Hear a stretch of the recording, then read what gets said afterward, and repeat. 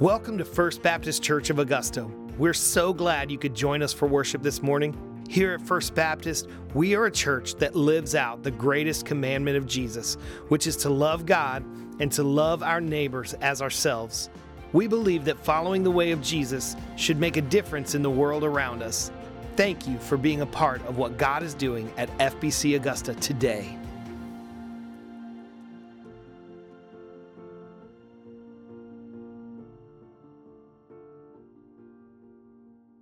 All right, everybody, good morning. Turn with me in your Bibles to Philippians chapter 3.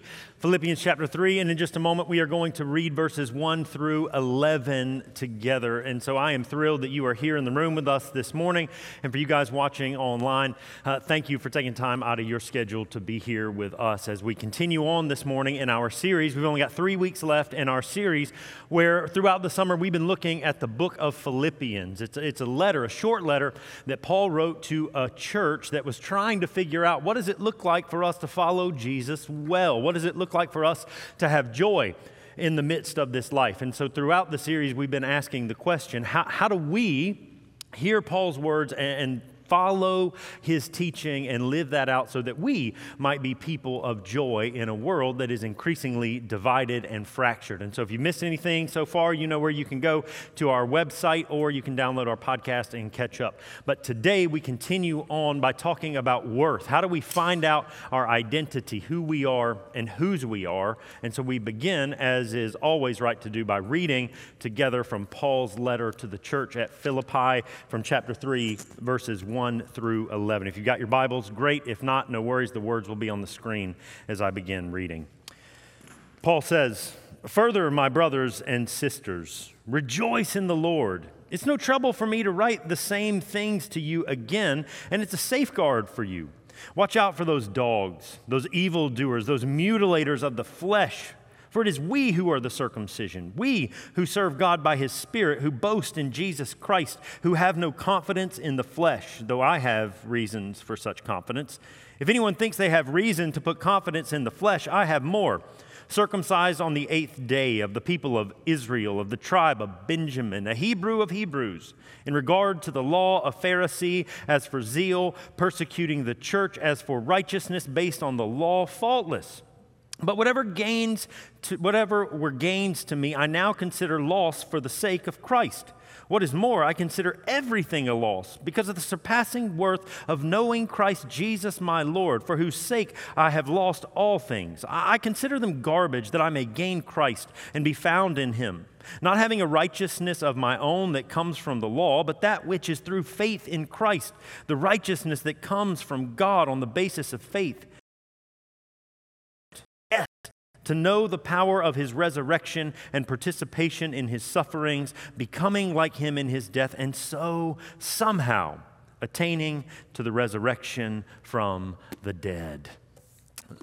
Whoa, there they go. All right, so you guys know one of my favorite things to do in my spare time is to read philosophy and to study different philosophers. I was really impressed last week when somebody came to me and they said, "Will, you have mentioned all of my favorite postmodern philosophers in your recent series." And all I thought was, "You are my friend, dude."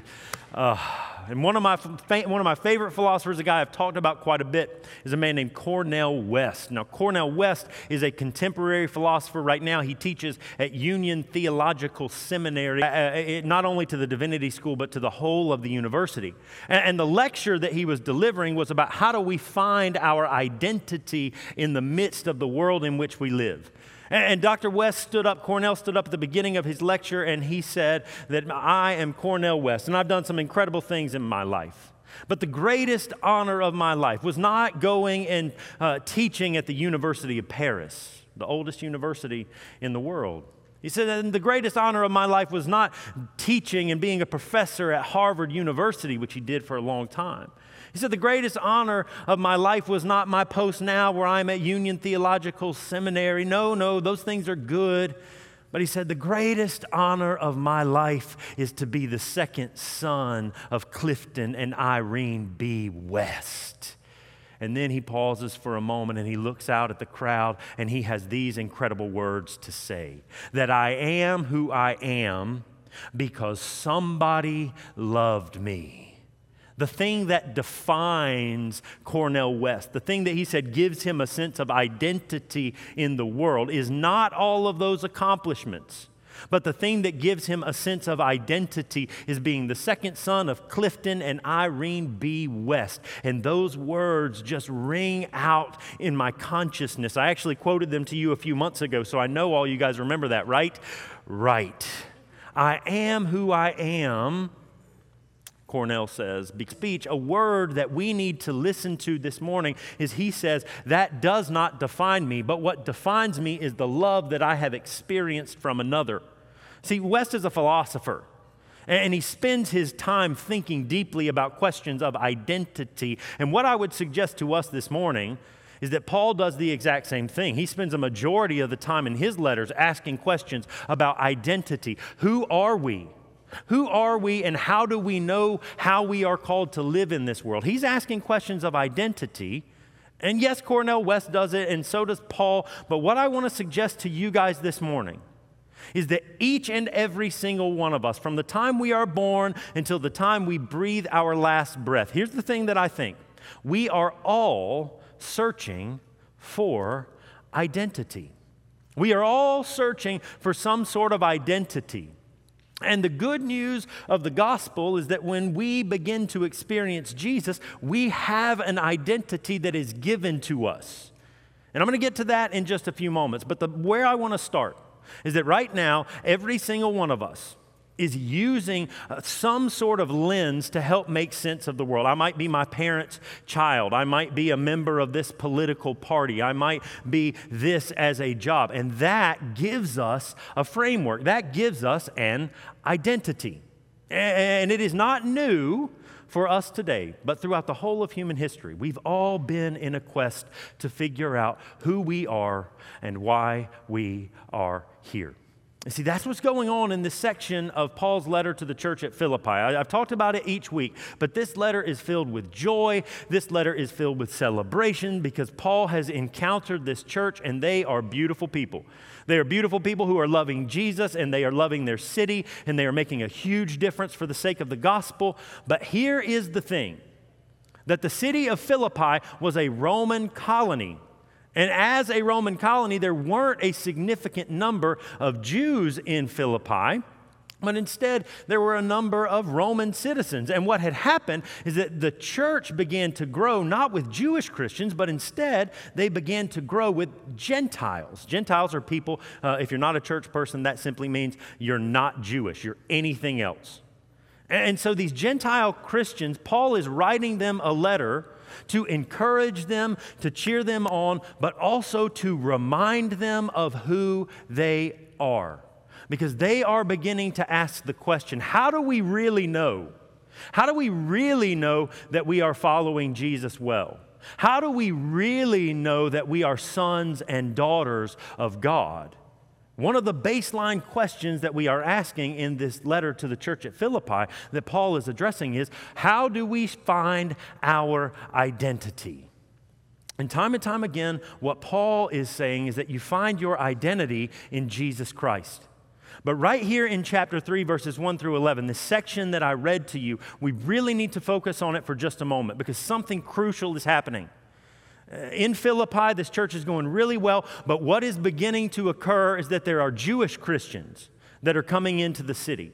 And whereas Paul is standing up to the church at Philippi and he is saying, hey guys, you find your identity in Jesus and Jesus alone. We are saved by grace through faith and not of our own doing. This kind of classic, beautiful thing that Paul is preaching. What is beginning to happen is that Jewish Christians are coming into the city of Philippi like they did earlier in the city of Galatia, like they did in Thessalonica and all these other places. And what these Jewish Christians are coming in, they're coming into the city and they're looking at these young followers of Jesus and they are saying to them that, hey guys, we're glad you've accepted Jesus as your Savior. We're glad that you know He is the Messiah, but you also know that Jesus was Jewish, right? Some of us need to know that 2,000 years later, don't we? Jesus was in fact Jewish. And these Jewish Christians are coming into the city of Philippi, and they begin saying to these young Christians that if you really want to know who you are, If you really want to find your identity, I know that Paul is saying that it is Jesus and Jesus alone, but what we are telling you as people who are steeped in the tradition of Judaism, that if you really want to be sure, if you really want to be certain that you are loved by God and have a secure sense of identity, then here's what you need to do. Yes, you need to have faith in Jesus, but you also need to keep the Torah. Now, for those of us that aren't familiar with it, the Torah, the first 5 books of the Bible, Genesis, Exodus, Leviticus, Numbers, and Deuteronomy. And in those first 5 books of the Bible, there are 613 commandments, 613 teachings that were given by God to the people of Israel. And the idea behind these 613 teachings is that if you follow those, then you will differentiate yourself between the world out there and the people of God here. And if you do these 613 things, then you will be a light unto the world. You will be the salt of the earth. And so, what these Jewish Christians are doing is they are showing up into the city of Philippi. And they have heard what Paul is teaching, and they have heard what Paul is saying. And they show up and they say, hey, we get that, and that's all fine and good. But if you really want to have a secure sense of identity, yes, it is Jesus, but these people were insisting on Jesus plus. Jesus plus these 613 commandments. So they said things like, you need to get circumcised, which if you're not familiar with what that is, go Google it when you get home, okay? We got some kids in the room this morning. They were insisting that you need to keep kosher, you need to follow Jewish dietary restrictions. They were insisting that you need to make sure you never sit down and share a meal with someone who isn't like us. Yes, Jesus is part of your identity, but if you really want to know who you are, then you also need to tack on something else. And so these Jewish Christians were showing up in the city of Philippi, and they were insisting on Jesus plus something else. And y'all, Paul shows up in this letter, and as I said, it is a letter that is filled with joy, and it is a letter that is filled with goodness, but right now, in this little section we read, my man is hot. My man is worked up, and he is so incredibly agitated because he knows that this is not the truth of the gospel. Paul goes on to say in the letter, and I'll read it to you in just a moment. He says, look, if you want to know about Jewish identity, if you want to know about what it means to follow that Torah, then I know better than anybody else. And he looks at those Jewish Christians that were coming into the city of Philippi and insisting on another way, and he says this, look out for those dogs, which might not mean anything to us, but this is an interesting thing Paul is doing. Because in the Jewish world of the first century, Jews, good Jews, do you know what they called Gentiles? They called them dogs because they're rabid and they're wild and they're not like us. And Paul flips the script on them. And he says to the Christians who are insisting on Jesus alone, guys, you need to look out for those dogs, because they are going to lead you astray and they're going to sell you a lie. And how do I know that this is the case? And then, my friends, Paul breaks into this beautiful little space where he says, if someone thinks they have reason to put confidence in the flesh, I have more. I was circumcised on the 8th day of the people of Israel, of the tribe of Benjamin. You see, there are 12 tribes of Israel. Benjamin is one of the greatest. It's where some of the most influential people in Israel came from. And Paul says, I'm from that crew of people. From the tribe of Benjamin, a Hebrew of Hebrew. In regards to the Torah, I was a Pharisee. You see, there are 3 schools of thought in ancient Israel. Primarily, there were Zealots, there were Sadducees, and there were Pharisees. And I'm not going to go into a bunch of detail on this, but the Pharisees, they were the most popular group. They were kind of the largest street-level preachers, okay? They were the guys that people would have looked at and said, oh, I like them. They would have definitely followed their Instagram accounts, okay, if it was 2022. And he says, I was one of those guys. I was a Pharisee. As for zeal, I persecuted the church. As for my identity, my righteousness based on the law, I was faultless. I did all of the things that you are supposed to do. If you want to know who is the most Jewish of all the Jews, Paul says it is me. I am the LeBron James of Judaism, in essence, is what he's saying. And then he looks at this church at Philippi and he says to them, you've got these people coming in and they are telling you that if you really want to find your identity, it is Jesus plus something else. But I'm telling you that is a lie because I've done it all and I know where it leads. And when you have an encounter with Jesus, it is all exposed for what it is. And in this beautiful passage filled with like heart and pathos, and yes, he's maybe a little bit angry, in Philippians chapter 3, verse 8, here's what Paul says. I've done all that Jewish stuff, but here's what I know. That I calculate it as trash. Some of your translations say rubbish. I calculate it as trash so that my profit may be the Messiah. Paul is insistent in this letter that if you want to know who you truly are, you find your identity in one thing and one thing alone. You find your identity in the Messiah. You find your identity in Jesus Christ. And if we do not start there, friends, what Paul is saying is that you will never make your way to joy. You will never find the life that you are intended to live. There's this great saint in the church, his name's Augustine, and he says, our hearts are restless, O God, until they find their rest in you. And Paul is writing to the church at Philippi 2,000 years ago, but he's writing to the church right now, and he is saying, if you really want to find your identity, if you really want to find your rest, it is not Jesus plus something else, but it is Jesus and Jesus alone. And all of those things that I used as a marker of my success, I now count them, quite frankly, as trash. I count them as rubbish. Now look, y'all, here's the thing. That was 2,000 years ago, and I'm talking to you about Jews and Gentiles and markers of identity, and now we're living in 2022. And last time I checked, nobody is coming up to us as followers of Jesus today and saying, if you really want to have your identity secure, if you really want to follow Jesus, then you need to get circumcised. Now, I haven't been told that recently. Nobody is coming to us and saying, if you really want to have your identity secure, you need to eat kosher. That's just not happening. It's not a question that we are wrestling with. So for some of us here, especially if you've not been in church for a while, this is one of those topics that might seem a little strange. But at its root and at its core, following Torah was about identity. This is who you are, and this is what you do.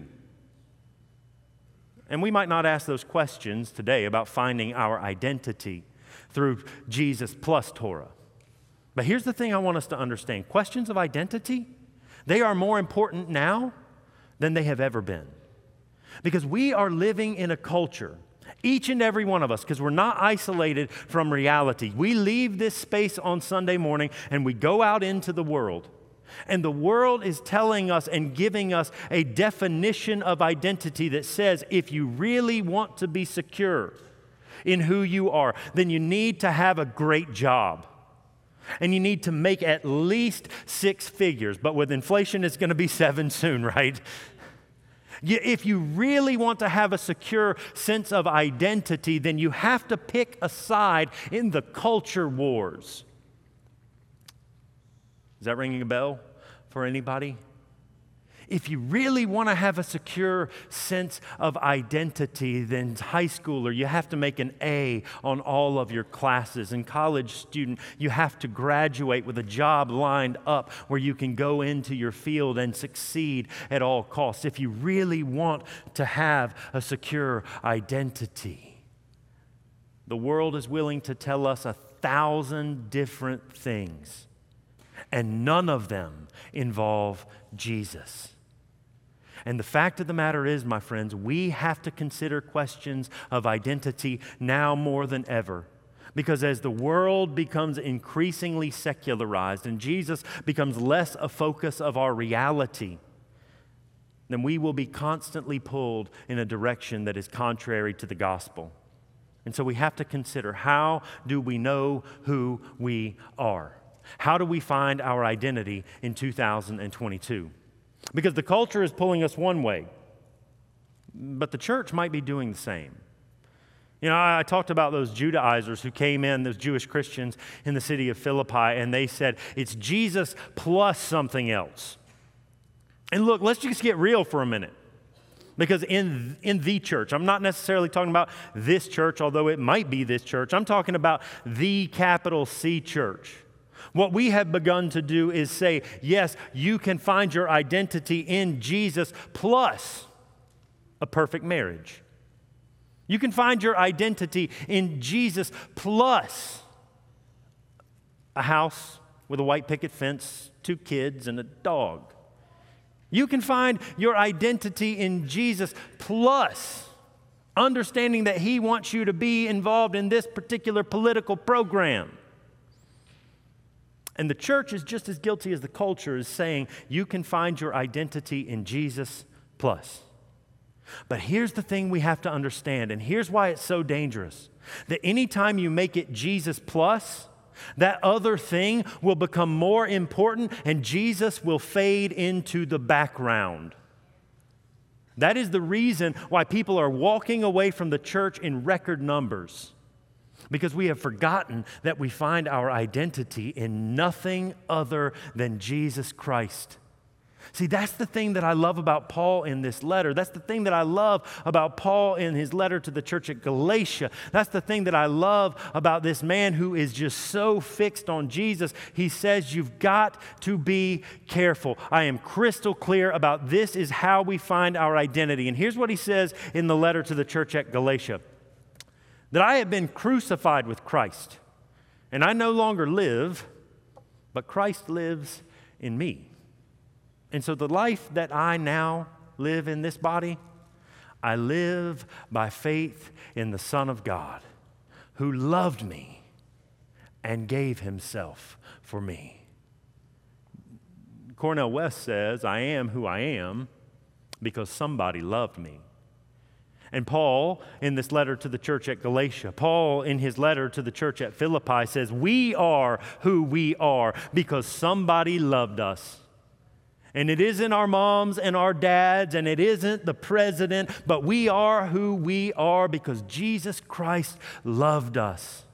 He loved us enough so that He could go to the cross and die for our sins. He loved us enough that on the 3rd day He was resurrected from the dead. We are who we are because somebody loves us.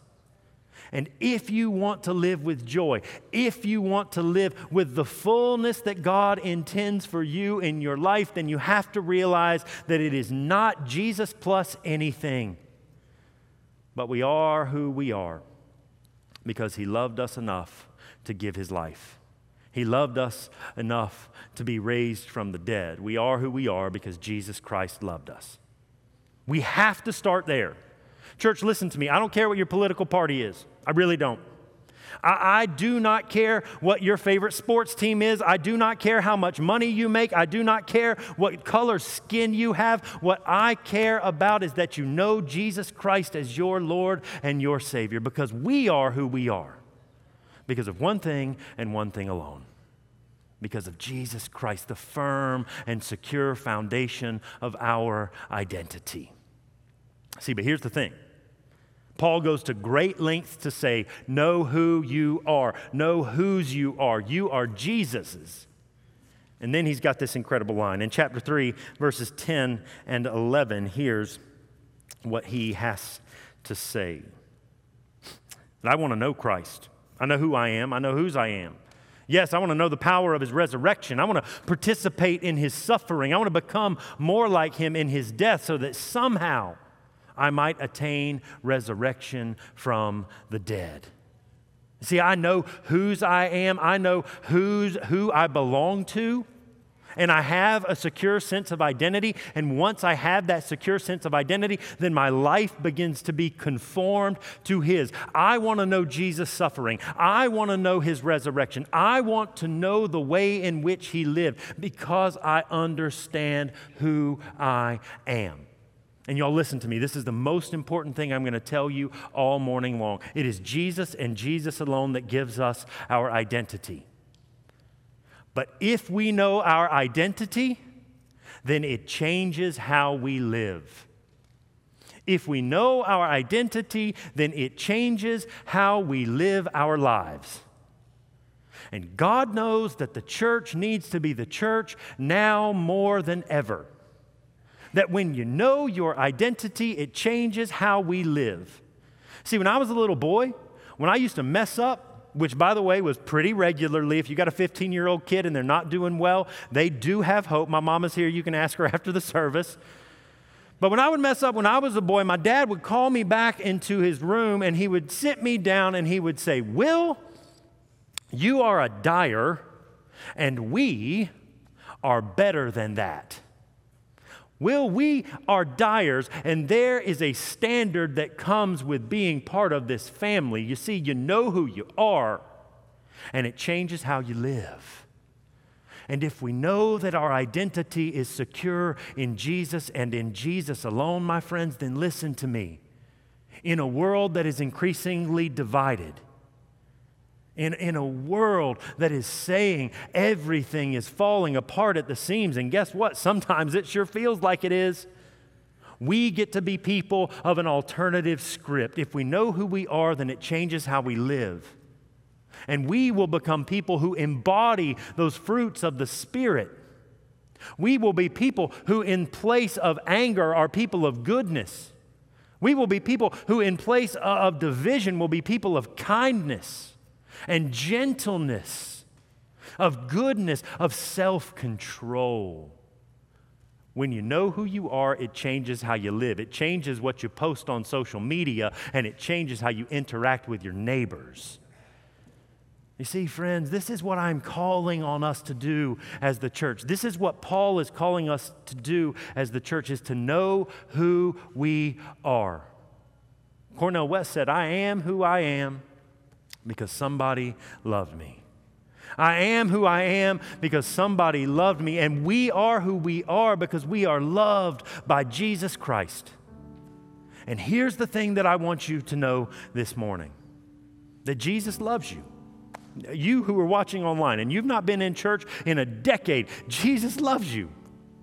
You who have walked through a divorce that has wrecked your life and everything seems so broken, Jesus loves you. You who is so filled with hate and venom and animosity towards people of another political opinion, guess what?